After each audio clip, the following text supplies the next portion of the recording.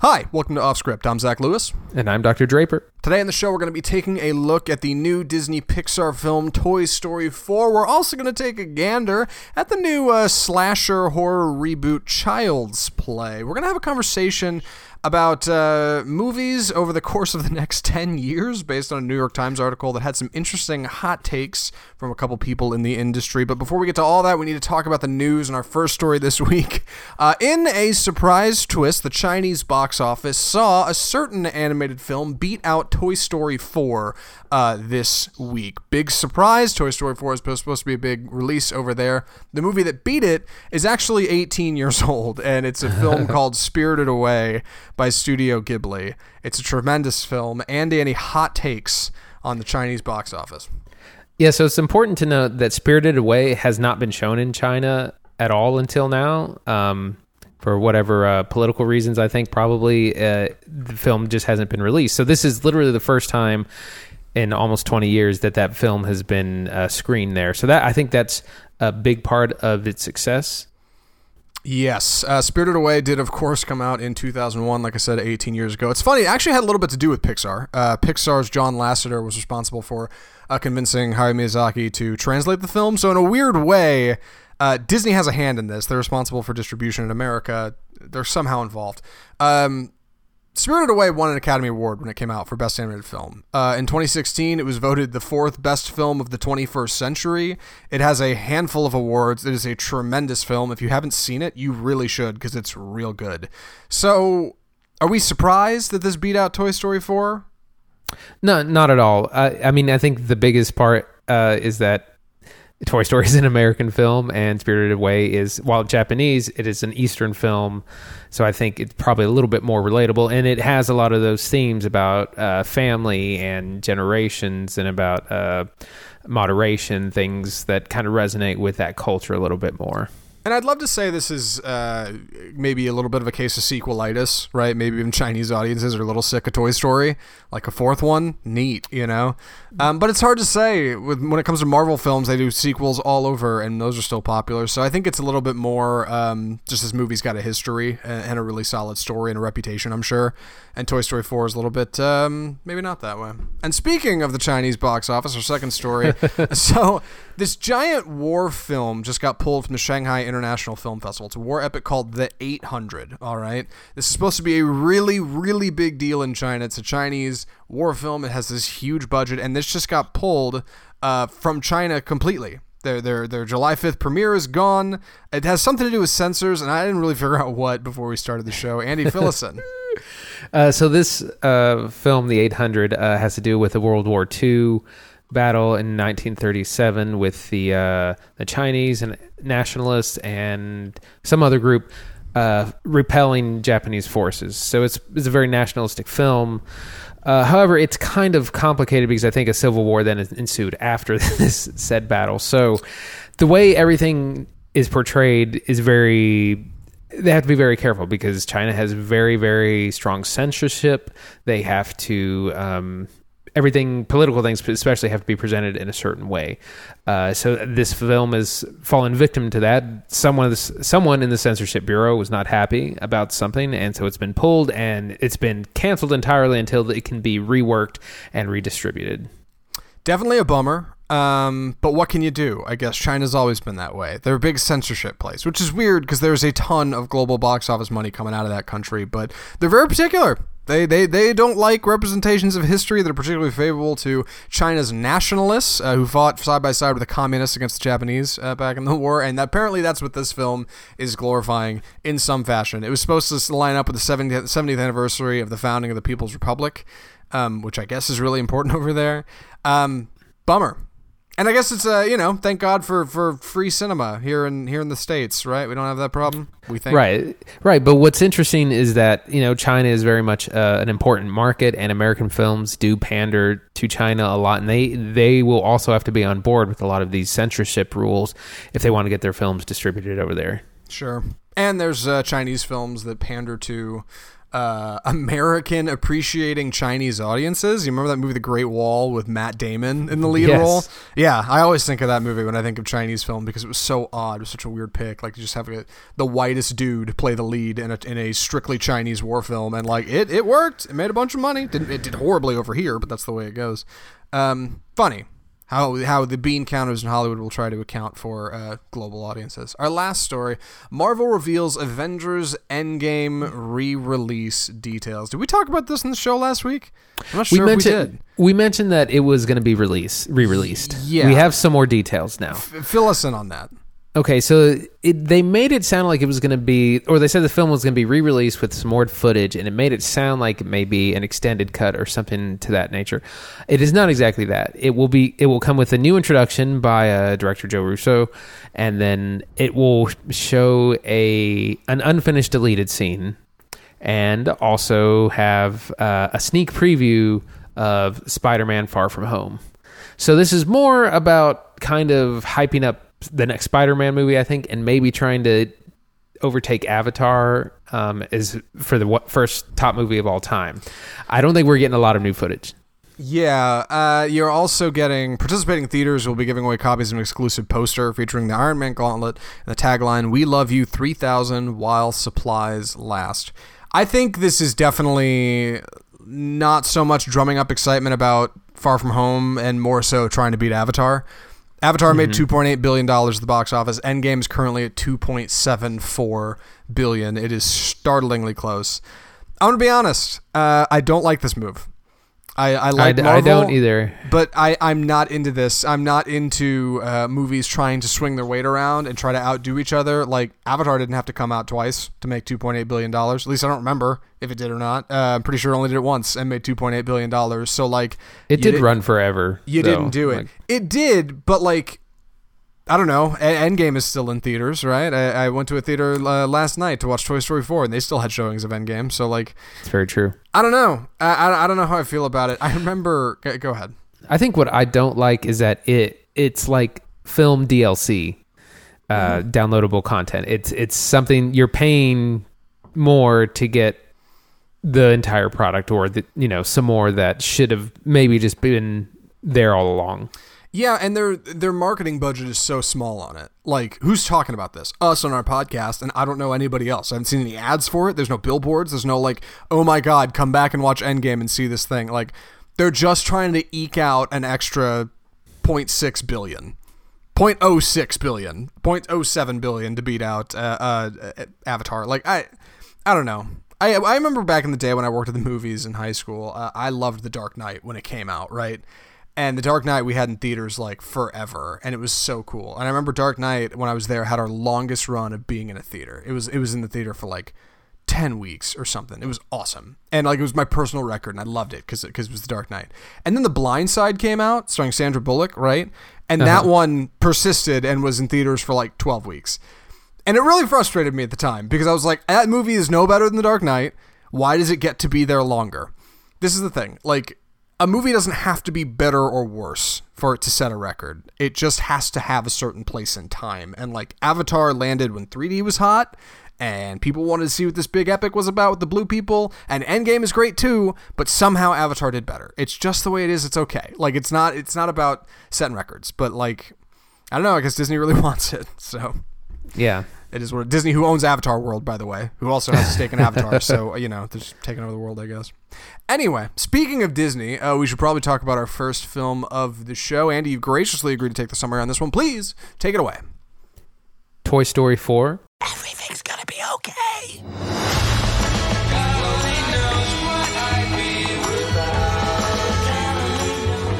So we pick up with Woody and Buzz and the rest of the toy gang. I guess kind of after the last film where the toys have been given to a young girl named Bonnie since Andy has grown up and gone off to college. We see Woody still struggling to be in the spotlight, be the person in charge as Bonnie picks other toys to play with, and we see Woody being left in the closet. And she also peculiarly, she goes to school and she creates a toy named Forky, played by Tony Hale. That's what Tony Hale. Yes. Who is confused because he's having a crisis of identity. He's like, no, I'm not a toy. I'm a fork, or I'm a spoon. I eat and then I go in the trash. And he has a hard time wanting to be a toy. And Woody finds it his mission to make sure that Forky stays in Bonnie's life, that she's a toy. And this is kind of the setup, and we go off on a road trip. We see a lot of familiar faces, meet some new faces, and kind of get a whole new story with the Toy Story gang. I don't want to get too much into it. I'll go ahead and save my thoughts for later. Zach, what did you think? Okay, so I like Toy Story 4 a lot. I think it does a lot of stuff really well, and it's really charming. I think, unfortunately, it's born under a little bit of a bad sign, because I definitely grew up with Toy Story 1, 2, and 3, and those movies have a lot of nostalgic cultural value for me. But trying to objectively look at this as its own movie, and especially as a children's film, and not trying to get too far into it as an adult, it's really good. It's really good. But when you start to look at things and really analyze, you start to see, cracks in the armor. And I want to talk about that. But ultimately, I enjoyed it a lot. What did you think? I really, really liked it as well. I didn't know what to think at first, because it's the fourth film in a series, which you generally start to get diminishing returns by then. But it's also Pixar, which they generally always do a good job. So I didn't really know what to think, but I was really charmed. And the story goes in a really different way. One thought that I've heard is that it's more about the toys more than the other films. The other films are really about the kid, or the relationships between toys and their children. This is much more about the toys themselves, and it gets really existential. Funny enough, like Woody has a hard time accepting the fact that he keeps trying to recreate the past. He keeps trying to have this relationship with Bonnie that he had with Andy, and he's just stuck in the past, and he doesn't know how to move forward. So he's having this whole crisis about what is my purpose now. And there's several other characters in the film have that in different ways. So it's a very adult themes in the film, but we get a lot of action. We get a lot of really great animation. We get some scary stuff, which the series has always managed to put in there. Good performances. I really liked it for the most part. Where should we go from there? Let's start with the plot, I suppose. That's the best place to go, right? We're picking up after the events of Toy Story 3. For anybody who doesn't know, I mean, you mentioned at the top, but at the end of Toy Story 3, Woody and the gang are left with a new kid, right? That's the whole deal. And so this one is the first one picking up, formerly in theaters, after a bunch of shorts, which I have not seen, so those basically don't count for me, where they're part of the new gang, and they're not as popular. Right, the toys aren't quite as hot as they used to be, and that bums out Woody, who is somehow left out of the limelight. And in his effort to try to help his new kid acclimate, right, Bonnie, to the new world around her in kindergarten, he really puts himself on the line to try to help all the other toys. He kind of always has. That's his deal as sheriff. And so this is a very Woody-centric story. There is no Andy. It's not even really about Bonnie. Buzz is pretty much completely pushed to the back burner in this film. He's not in it very much. I would argue his character is basically reverted to like Toy Story 1. It almost acts like Toy Story 2 didn't happen. He is dopey and dumb, whereas Woody is very sharp and very intelligent and implied to have some kind of essentially soul, right? The voice inside of you. And it's an allegory for relationships that's really sharp and speaks to adults. That's something Pixar's always been really good at. But it's also told through the lens of children's toys in a really sharp, clever, engaging way. I love the setting. They go to Grand Basin, this little town out in the middle of nowhere. A lot of the movie takes place at this carnival and also in this antique shop that is gorgeous visually. And ultimately, I think the characters are a lot of fun, but some of my old favorites are completely pushed to the background if they're even in the film at all. Buzz is a fine example. A lot of the old so-and-sos just aren't in there because they didn't have time. You can't cram in 50 toys, right? How's that going to work? So... but ultimately, the way it all comes together and the way we have a villain who deals with Woody is really, really neat. I don't know, really charming. As I was watching this movie, I was engaged. I hardly ever checked my watch. The plot moves along at a good pace. It didn't feel too long. Yeah, we get a lot of interesting characters. I want to talk about some of the new ones. We meet Gabby, who's a 1950s doll with a broken voice box, and she she feels like she's also missing her purpose, and she wants to get fixed so that she can, be taken by this girl that comes into the shop. We meet Bo Peep, who we discover was given away so many years ago, and then she ends up in this same antique shop, and she's completely different. She's kind of an adventurer now. She runs. She's a good foil to Woody because she runs a set of toys that are in the park, and they're for everyone. They don't have a specific child, and Woody has a really hard time dealing with this concept because he's always had one person to kind of belong to. We also have Keanu Reeves killing it again as Duke Kaboom. Duke Kaboom, Canada's greatest stuntman. Exactly. He has a great role. It's really funny. He's got some good action scenes. But you're right. As we get some new characters, that means our old characters kind of get pushed to the back. Yeah, the movie opens with a flashback, which is charming, and it gives you a lot of opportunity if you're an old so-and-so from the old Toy Story first-gen regime to get a little back into the shoes of Andy and Andy's toys and stuff, and that's really neat.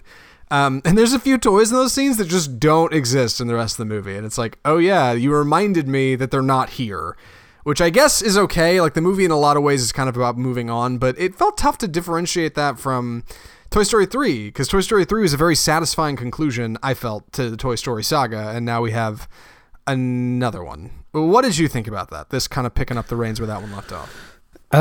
Well, I haven't seen those in a really long time, so I don't remember how. I do remember it being very finite or seeming like a good end to the story.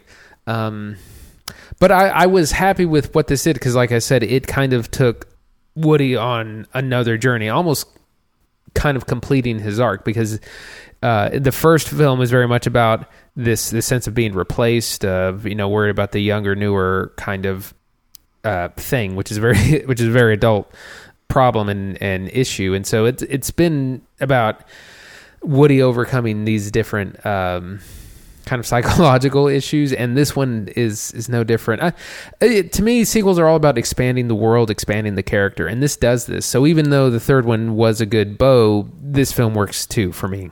Right. There's this big kind of theme of like lost toys versus toys that have kids, right? And Bo Peep is this toy who is lost, and she's totally cool with it. And Woody is a toy that has a kid, but he isn't really connecting with her anymore. So he's in this spot where he doesn't know if he should really double down and try to get back in good graces with Bonnie, or maybe he should step back and let other toys have their limelight and let them bring happiness to children. And maybe he finds something different with Bo being lost and kind of helping kids connect with new toys at this carnival, which is really admirable.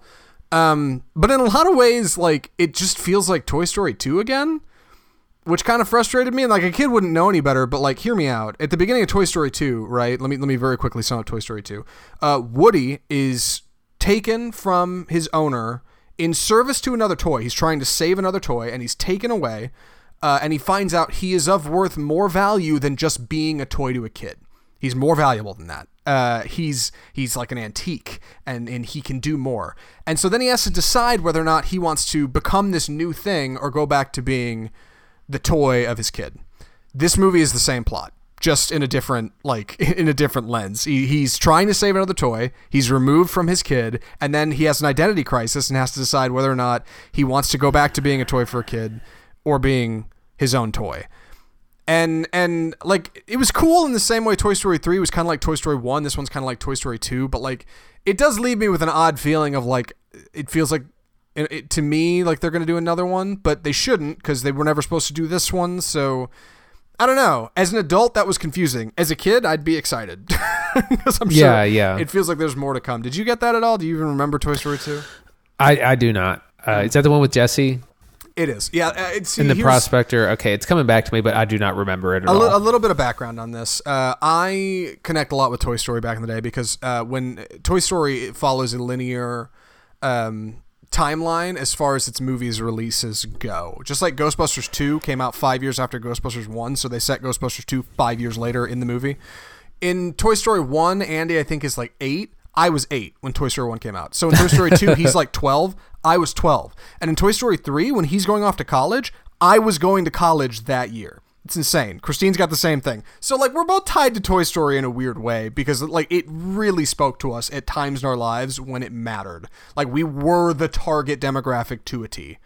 This movie's not that way. I'm removed from it because it's a new kid, Bonnie, and you know, it's a new thing. But it just makes our characters feel a little out of place. Woody's a little deeper.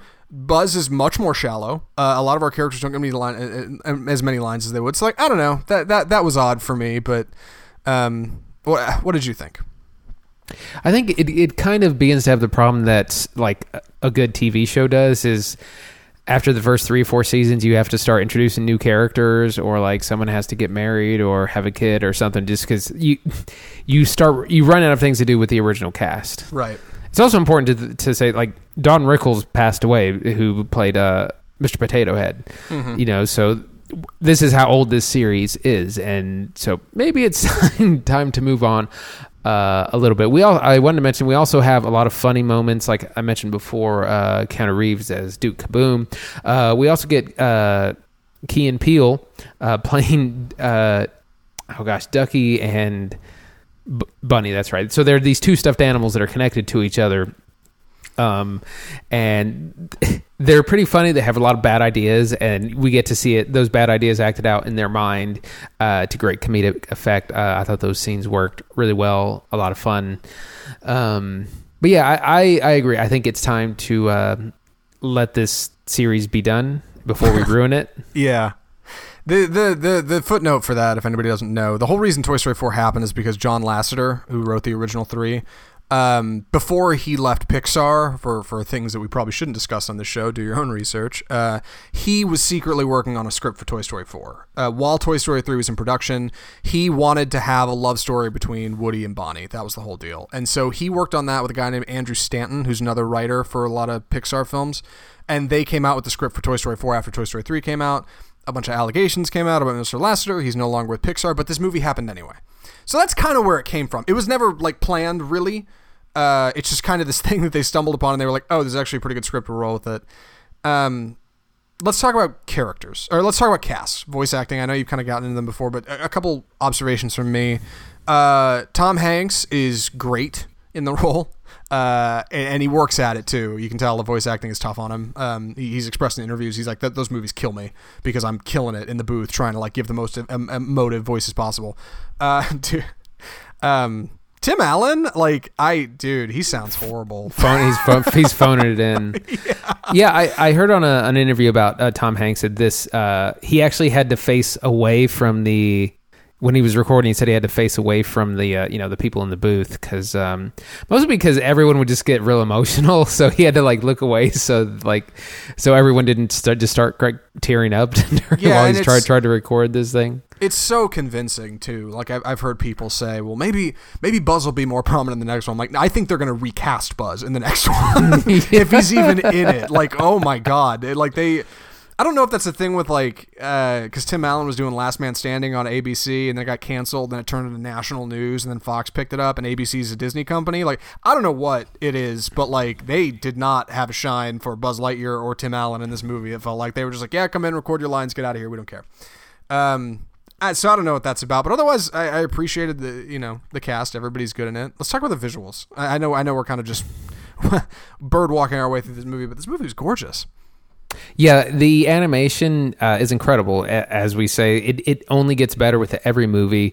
As Mark Kermode said, we are in the golden age of animation, and this movie is an example of that. We get some really lifelike scenes. There's a scene involving a cat that's really good.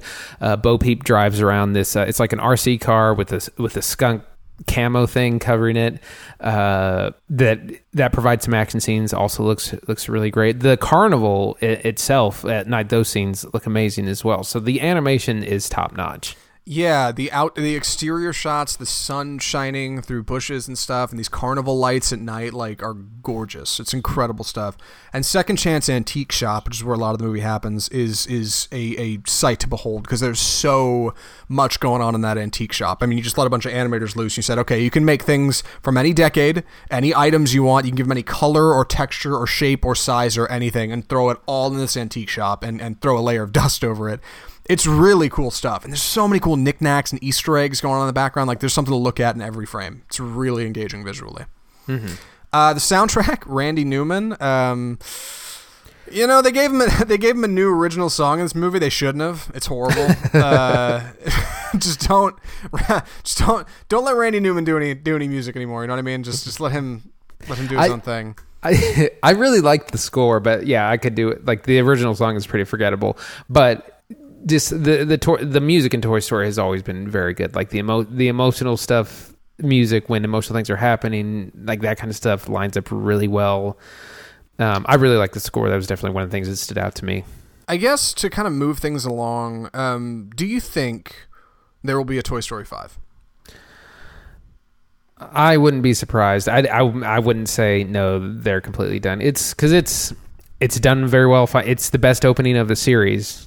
Yeah, so I'm in the same boat. Financially, we can make more money. So you never know. At the same time, the cast is aging. One of the voices is no longer with us. So you run the risk of having to replace everyone, and you're also you're starting to run out of story elements. A little bit.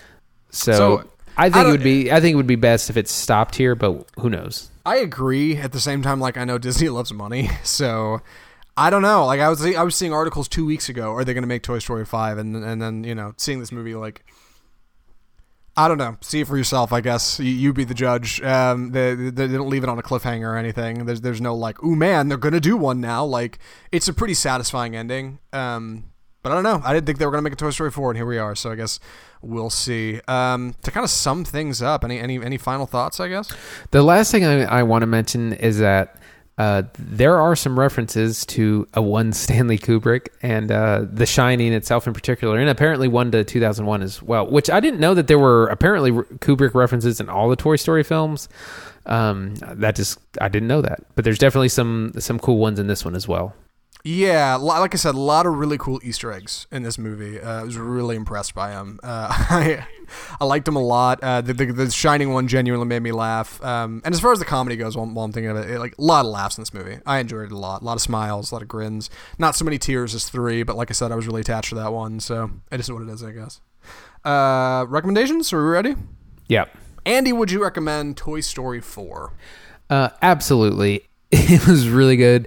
The series still has it. It's heartwarming. It's funny. There's adventure. You get some scares.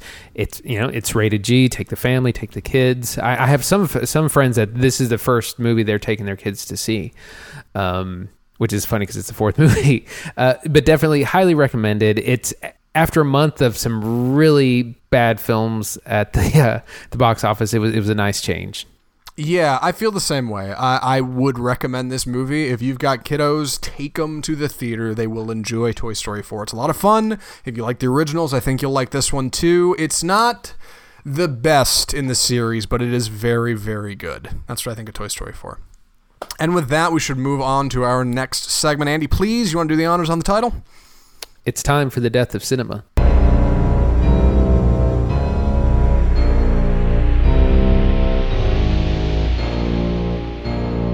Perfect. So, to kick this off, let me dig into this a little bit, frankly, because Andy knows the article better than I do. So, what this is, we found this New York Times article, Andy found this New York Times article early in the week called How Will the Movies as We Know Them Survive the Next 10 Years? And what this is a really interesting, almost like a mural or mosaic of opinions from a handful of different people in the industry. People like Jason Blum from Blumhouse Pictures, who does horror films. People like J.J. Abrams, Jessica Chastain, Elizabeth Banks, the actresses. Joan Anthony Russo, who directed the Avengers movies. Kumail Nanjiani, who's a comedian.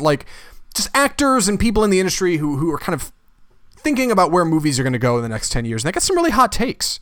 And I want to talk about it because I think a lot of these are really engaging. Andy, where do you want to start this conversation? So I've written up kind of these list of questions. So I think we'll pick from there.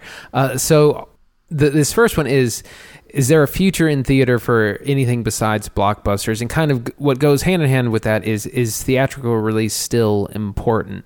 And we get a very diverse kind of response about this. You have, because they interview different, celebrities, actors, producers, directors about these questions and got a bunch of quotes. And so you get some people that are saying, yes, we need the theatrical experience is sacred. We need to keep it. It's a tradition we need to keep alive. Then other people say, no, it's dead. We need to adapt and move on. We need to embrace streaming. We need to embrace the internet. We need to embrace mobile phones.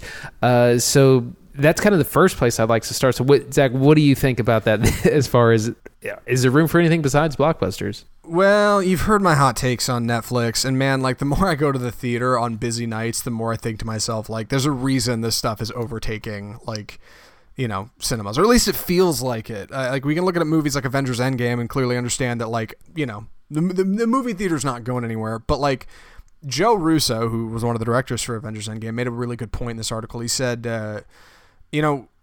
nowadays it's so easy to get content on your phone. You got to have a really good reason for somebody to get up, walk out, drive to the theater, pay the price of admission, and sit down for 3 hours and watch a movie. It's got to be real good. So what are you going to do to get people to do that? And it's a good question. You can obviously make something like Endgame, make a big skeptical, make series of things and kind of build up to something bigger. It's working great for Marvel, but for smaller theaters, for independent cinema, I have no idea what they're going to do. And when it comes to thinking about where movie theaters are going to be in 10 years, in a lot of ways, that's who I'm more worried about. You know what I mean? What do you think? Yeah, exactly. So this is kind of an issue that the modern, like, American orchestra is also dealing with. Is the orchestra is a 400-year-old model, but they're shrinking every day. They're less funded, less people go, and some people want to stick to the old model. Some people want to try and adapt. And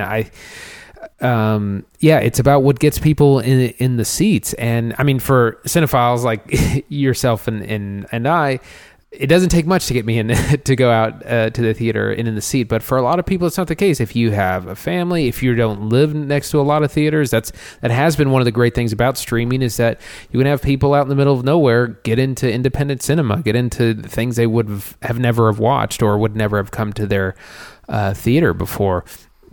I would hope that there is, because Netflix has a certain standard, and it's generally like, I wouldn't have seen something like Booksmart on Netflix. Like they wouldn't have come up with an original like that. Right. And when it comes to people living far away, finding things that are accessible on Netflix or your phone or your iPad or whatever, the question that follows that naturally is theatrical release still important? Is it still important to be putting movies in theaters, or should we just be dumping them onto the internet, on streaming services, and people can decide for themselves what they want to do? What do you think? I think the theatrical release is absolutely still important. We maybe don't need as many theaters as we have. That may be how that kind of that tree is pruned. If we had less or fewer theaters, then there'd be more to people go to. It's a tough thing, especially since they're all like mega screen cineplexes. There's very few of like the historical Texas theater that we like to go to. I definitely love seeing things in theaters. And what's interesting is that a lot of times comedy is what takes the biggest hit, because people say, well, I don't need to see that in a theater. I'll just watch that at home. There's no reason to see the spectacle. And I profoundly disagree, because it's completely different to see a film in the theater, even if it's a funny one. And for me, it's so different seeing a comedy where other people are laughing, because what was it? Well, it's like when we saw The Shining, like people were laughing at things that I had never even thought were funny, but it's kind of comical in that sense. And when someone chuckles, that's nothing. But when 150 people chuckle, now we have laughs. So I think it's very different and very important. But it's going to be tough, as people just don't want to get up and leave. Yeah, and I think it's challenging from the creative side, of course, because just like I said at the open here, you have to make something that's compelling enough to get somebody to get up off their chair and want to go pay money and sit and watch it. What frustrates me are directors like, and I'm going to single one out of this article, and I know I shouldn't, but Paul Feig, who directed Bridesmaids and Ghostbusters 2016, the reboot, he said in Lawrence of Arabia, there's this one shot where Lawrence of Arabia is coming over the sand dune. It's shot in this huge cinescope, 40-inch whatever, and he's just a dot on this monster screen that you're watching it. He's like, that's so iconic. But nowadays, if you're making a movie and you want to do that, you have to stop and think to yourself, well, people are going to be seeing this on their phone. So I can't do this shot because people are going to be seeing it from too far away. And that frustrates me because what that means is, from the creative perspective, you're handicapping yourself. And that doesn't work for me. I think if anything's going to keep people going to the movies and keep movies coming out in theaters, it's got to be directors who are willing to take a risk and say, no, this is my standard. And that's in here. Somebody said, if you want to see the new Tarantino flick, you don't get to watch that on your phone. You have to go see it. You have to create that demand. You have to get people to keep wanting to see these things. And I think that's important. Yeah, that definitely is... when I think of a director thinking about, how's someone going to see this on their phone? Yeah, that makes me hurt a little bit because, again, the big spectacle that's how we get those iconic shots. If you're worried about the 5x7 screen, you're going to think small, I think. Mm-hmm. And I don't know. Another question this asks is will the streaming era force us to rethink things like the Oscars, right? How do you handle award seasons when it comes to streaming? And I'm still split on this stuff because, man, when I was in film school, I saw movies that you would not call a film. Things that I remember once we watched a short film where a director painted on 35 millimeter film and ran it through a projector for 4 minutes or whatever. And it was like flashes of black and white and red and stuff. And he was like, that's my film. What do you think? And people, this is not just a student film. Somebody did that way back in the day. And it's still heralded as inventive film. That's considered a movie. So, who are we to say what's a movie and what isn't a movie? And I guess that's up for the Academy to decide, but I don't know. I guess I'm split on the whole thing. What do you think? I think that things like the Oscars and award shows in general might start to just have a lot less importance. I think they already do. Fewer people are watching the Oscars every year. And if you don't know, every single award show is just a money grab. It's a business opportunity for everyone involved. And, they try to make it about the awards. So they want people to fight over this film or that song or that album winning best album of the year, whatever.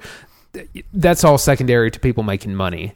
Mm-hmm. So I think what a lot of this means is that those, again, old models are dying out, and award shows, I think, are part of that. I think we'll always have the Oscars, but they may have less cultural impact than they used to have.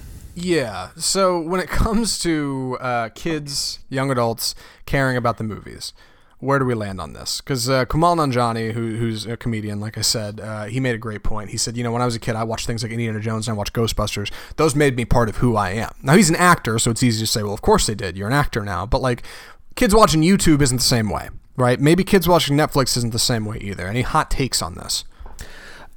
It's a different world. And, I have friends who are teachers and they say, their kids, they don't watch movies and they also don't even watch TV. They said, they just watch YouTube all day. They'll watch shows there, or they'll watch a web series, or they'll watch their favorite YouTube star or their favorite channel. And, it's different. It's a different medium. Those are 5 to 10-minute videos, 20-minute videos maybe is the long one. So it's completely different. And so, yes, you might have to start making films that kind of cater to that. One of the quotes in the article, in the New York Times article, is that, maybe we need to figure out how to make a film in 7-minute chunks or 15-minute chunks. Do a 20-chapter feature, because that's different, and you're going to have to adapt, or you're not going to be there. Now, one more thing that's mentioned here. The question is posed: can greater opportunities for women and people of color save an industry in turmoil? I like this question because on its face, it doesn't seem like the answer is yes. But Franklin Leonard here is very quick to point out, if you're not making movies like Crazy Rich Asians and Black Panther and Captain Marvel and Wonder Woman in 2019, you're in trouble. People like those movies. Those movies objectively do well. And people talk about them and they get social media play. They're a big deal. What do you think about this?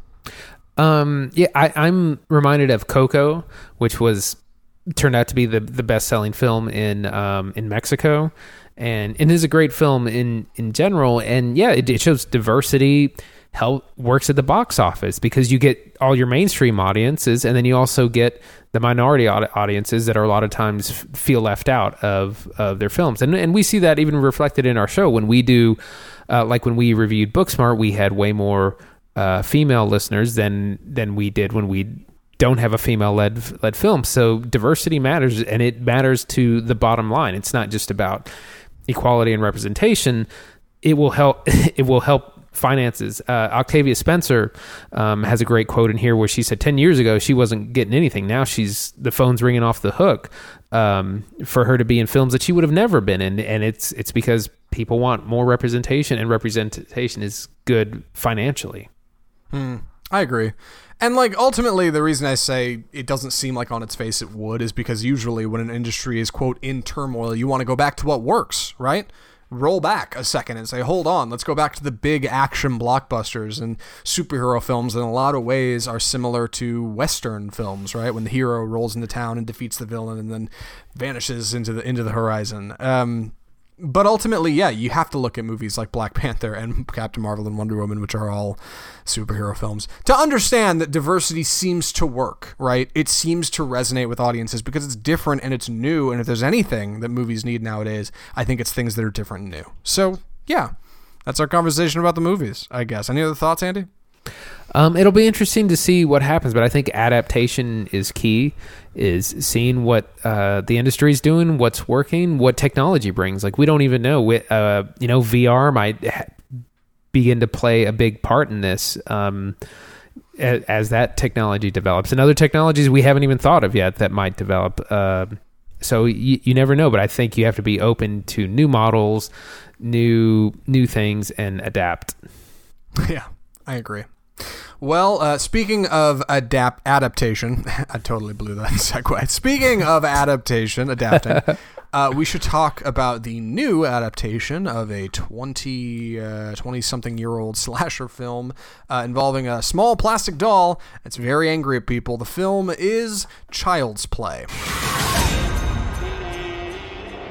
Good night, Andy. Child's Play is about a young boy named Andy, a 13-year-old, who lives with his about 30-something-year-old mother, played by Aubrey Plaza. She was working a dead-end job, and she's single and trying to make things work with her boyfriend, who's kind of a jerk, but, that's the way it is. And she ends up getting her son a refurbished Caslin Buddy doll, right? These dolls that this big smart company called Caslin makes, that makes smart devices, kind of like Google or Amazon or Siri.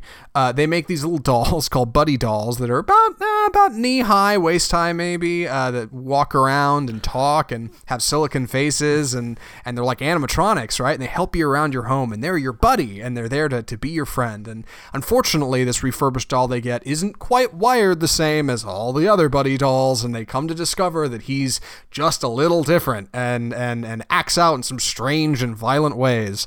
And that's essentially the summary for our new Child's Play reboot. Andy, what did you think of Child's Play? Oh, this movie is absolutely horrific. It is terrible. It is one of the worst films I've ever seen. It is the worst film I've seen this decade. And I honestly didn't make it all the way through. I walked out after about an hour because I just couldn't take it anymore. And I've never walked out of a film before in my life, but it was just, I was bored, I was frustrated, I was getting really antsy in my chair, and I just couldn't take it anymore after a while. Yeah, the scariest thing about Child's Play is how god-awful boring it is. This movie is terrible. It's short. Horrible. It's 90 minutes, and it feels like eternity. It should be a lesson in how to not pace a film. It is so bad. It is so bad. Oh my God. It is probably the worst film I've seen in the last decade as well. I got so bored. I got my phone out about halfway through it. I was the only one in the theater. Nobody else was seeing it with me opening weekend, of course. Deadsville. It was so bad. I checked my watch at one point and thought it had stopped because surely more time has passed than I think. And no, it was horrible. And we're going to talk about why. Child's Play is totally not worth your time. Just going to spoil that for you. So, Andy, where do we start this conversation? Oh gosh. Well, let's start with the premise. So now we'll say this is a very successful series. It's made well over $200 million, 7 films. There's going to be a TV show next year. It has a fan base, and it's like 60% fresh on Rotten Tomatoes. So this isn't like, even though I think it's what we're saying, it's got a following.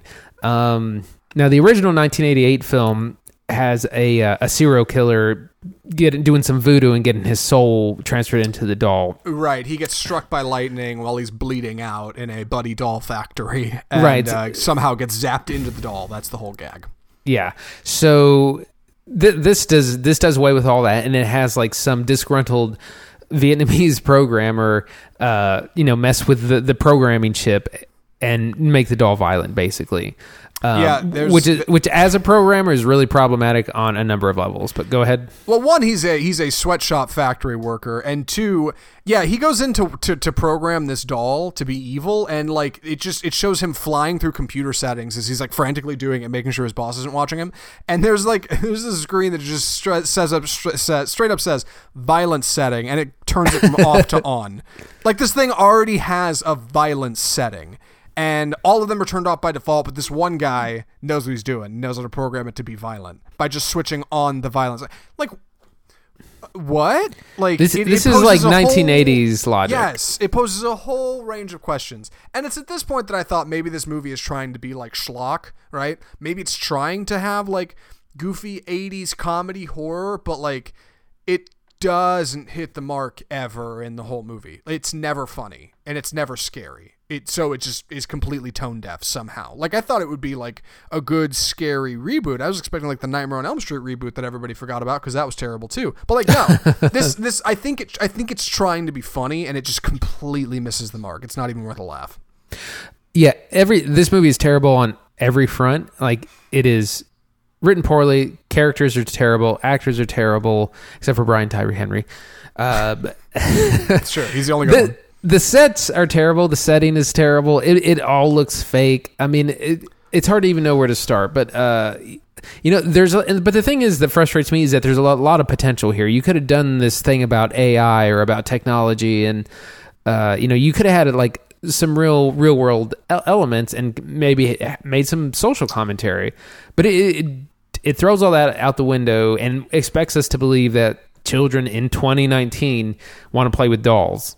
Right, a doll that one is super creepy in silicon. Well, it's trying to be creepy. It just comes off as like goofy. It's not even scary, but is wearing overalls and a striped sweater. It's 2019. I'm like, nobody wears overalls. No, why would anybody like if you were gonna have like an android kind of thing, robot that's like walking and talking in 2019, that thing would look like one of those Japanese Nissan robots or something, or look like a Tesla. It'd be all sleek and like chrome or white or something. Like it doesn't make sense. Or it would be like an evil tablet, or an evil app. Yes. Like it would be like that's all that people play on are like on with technology, which is fine. That's not a hit against that, but it's just kids playing with lifelike, like a 13-year-old playing with a lifelike doll in this day and age is just like, no.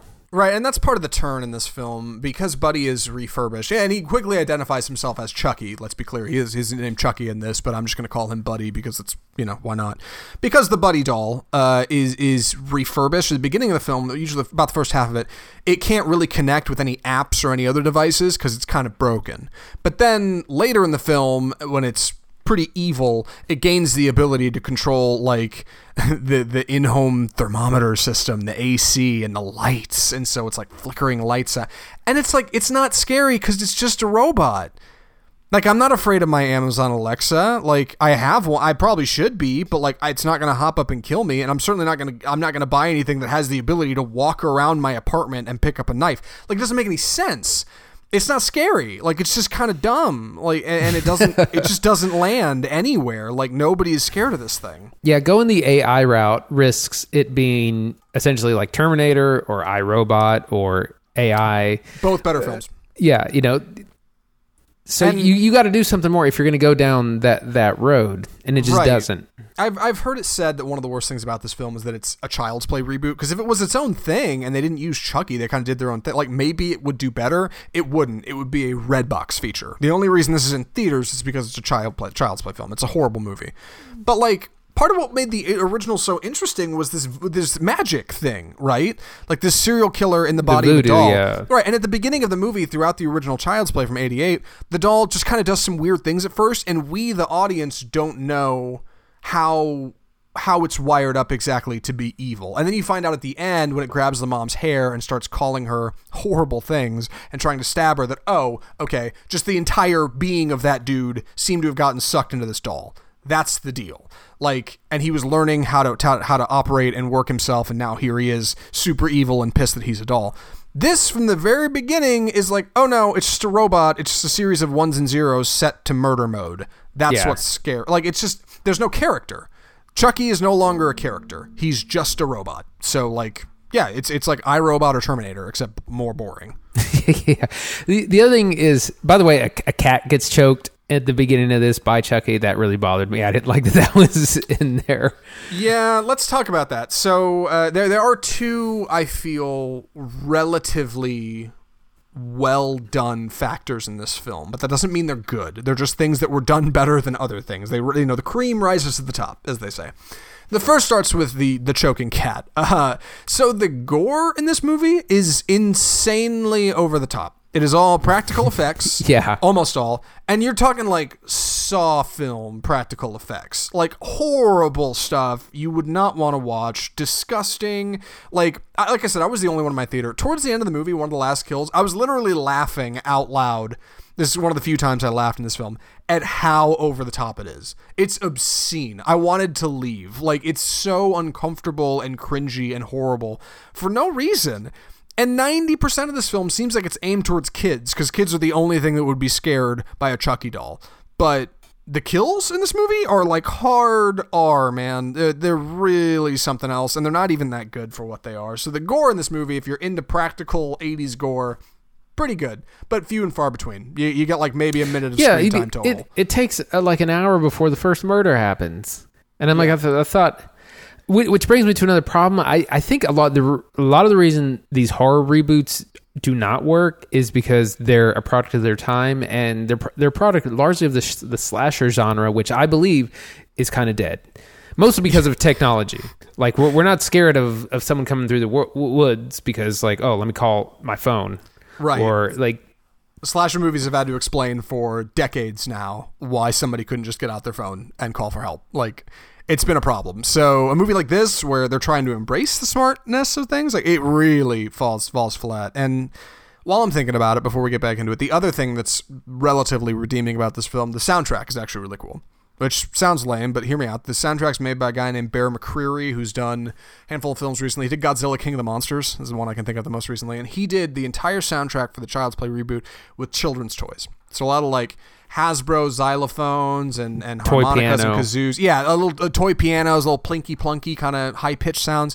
So that's kind of cool. Like, for what it's worth, it's a creative soundtrack. And Mark Hamill, who does the voice of the doll, offers some VO in that, some vocals, and it's not bad. It's on Spotify, and it's free. That's where I would encourage you to check that out. You do not need to go see the film to experience the Child's Play soundtrack. You can just get on there and click around a couple tracks. Like, kind of neat. That and the practical gore were the only two things in this movie that I thought were even remotely interesting. The doll design is terrible. Like I said, it's not scary. It doesn't even get that uncanny valley thing. The eyes in the doll are CGI. The rest of it is animatronic. I think the arms are CGI. So it never really looks good. It just looks clumsy throughout the whole thing, and the eyes look super fake. So that's not realistic. Like, I don't know. Anything on that? Any feedback? Yeah, I mean, I couldn't tell. I just assumed the entire face was CGI because it just looks so bad. And they should have either gone 100% puppet or just gotten a child to play it. You know, honestly, that would to me that would have actually been scarier because that would have been the AI route, which is get a real human and then just do some robot CGI or something. And looking at the set, like they clearly didn't have the budget for this. Like you said earlier, like the apartment set where most of this film takes place looks so fake. Like it's so clearly a studio. Apartments don't actually look like that. Yeah, and all of it just looks so terrible. It's like they're in this horrific apartment in a horrific part of town across from this shady like gas station where it looks like people get murdered every other weekend. I mean, it's just all of it just looks so bad. Like there's no real, it doesn't feel like a real setting. Aubrey Plaza is terrible, and I feel bad because I feel like she's just as extensions of her character from Parks and Rec. April Ludgate. Yeah, I was gonna say the Chucky animatronic is the second most wooden performance in this film next to Aubrey Plaza, who I promise, man, I will eat my words. Aubrey if she Plastic does not get a Razzie nomination for this film, I promise she's getting one. It's so bad. Like she'll be on there, lead actress, Child's Play, some kind of goofy gag. She probably knows it. I don't get it. I don't get why she even signed up to do this movie. But like you said, maybe her bench isn't all that deep. Maybe it's April Ludgate's her character. I don't know. Yeah, and then there's also this really bothered me about the first kind of major kill that we see an hour into the film. Everything about this thing is unbelievably illogical. There's a guy on a ladder taking down Christmas lights in the summer, but it's like it's the summer. July. Yeah, it's July. He's taking down his lights at like midnight at this really tall shower, and there happens to be like a pumpkin patch in his backyard. Watermelon patch. Yeah, watermelon patch, which is just conveniently there so he can get run over by a tilling machine. Like he's in the front yard, so he has a watermelon patch in his front yard in a suburb. That's just he's taking down Christmas lights at night in July while they're lit up. Like it's just plot conveniences. Like it's not funny. It doesn't. I don't know. Like it's not clever. It's not witty. It's just dull and boring. How does this movie feel so long? Do we figure that out? Because honestly, I said it at the top, but this movie is almost a study in how not to pace a film. The editing is so poor, and it takes forever for things to happen. I've never felt a 90-minute movie feel this long. Well, it's because there's no development of characters, no development of plot. They want Chucky to be evil and kill stuff, and so they just kind of set up those pieces, but they don't know how to connect them. They don't know how to take our characters from A to B. They're all very stock. I do think the kid who plays Andy, who's Gabriel Bateman, I did think he was good He'll land kid, other stuff. I agree. Yeah, as a child actor, but everyone else is just like wooden as can be. Yeah, there's this clumsy like Stranger Things subplot with a few of the kids running around trying to deal with the doll, and at the same time there's this detective played by Brian Tyree Henry, who's really funny, who is hot on their trail, and he's almost like out of the first Saw film, like where the detectives in Saw are like trying to keep up with Jigsaw, and they're like, man, what's happening with these grisly murders? Like that's him in this movie. That's his character. He's just trying to keep up with like the stuff that's happening, and the kids are kind of dancing around. Like I don't know. It's like I said, it's just plot conveniences just to get to the murder at the end, which isn't even that satisfying when you get there. So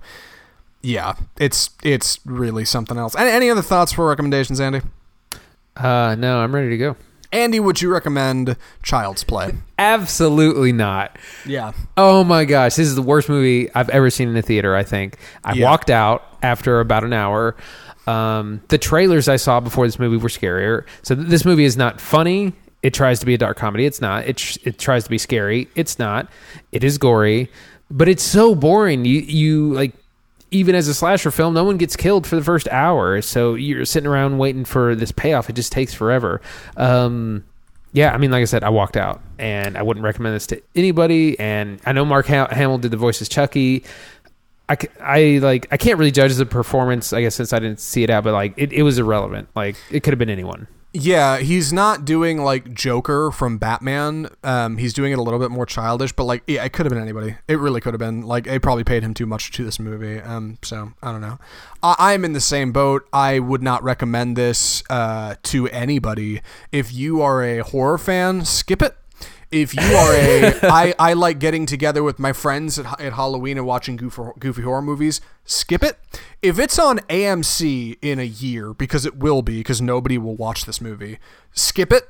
Like, there is no reason to watch this. Abandon all hope, ye who enter here. It is not funny. It is not interesting. It is not sharp. It is not witty. It's not even. It's not camp. It's not scary. It's nothing. It is a nothing. And it's such a bummer, because I really did think it might be more, and like, nope, It's just terrible. Don't waste your time. The TV show is going to be stupid. Child's Play is dead. Long live Child's Play. So, with that being said, we should wrap up the show. We are taking this next week off to get ready for a July 4th show, because I'm going to be honest, July 4th, a lot of good stuff coming out. Spider-Man Homecoming and Midsummer is coming out. We're going to go see both of those somehow across the weekend. I think we're both going to be out of town, so I don't know how we're going to work that out, but we'll make it happen. So we're going to take this next week off, just kind of steel ourselves for that. So no show next week, but we'll be around afterwards. If you want to weigh in on this Child's Play thing and somehow convince us that maybe it's not as bad as we think it is, I would love to hear that conversation. Not to prove you wrong, but to try to shed a little light on why I thought this movie was so bad, because it's stunningly bad. Hit us up at mail@offscriptfilmreview.com. We're on Facebook, we're on Twitter, we're on Instagram, we're around. So tell us what's going on, and let us know what you think of Toy Story as well. Let us know what you think about the future of the movies. If you got any hot takes on Spirited Away beating out Toy Story, I'd love to hear that as well, because I love that movie, and I like hearing about it. Like I said, next week we're off. I did say that. Next week after Spider-Man Homecoming and Midsummer, so keep an eye out for those. And if you want us to keep up with the show, just subscribe. It's the easiest thing. You just hit that subscribe button and we'll be on your phone, not next week, but the week after. We got plenty of episodes to go back and listen to. Leave us a rating and review if you can swing it. And thanks, as always, for listening. From all of us at Offscript, the home of bold cinema, I'm Zach Lewis. And I'm Dr. Draper. Thanks for listening.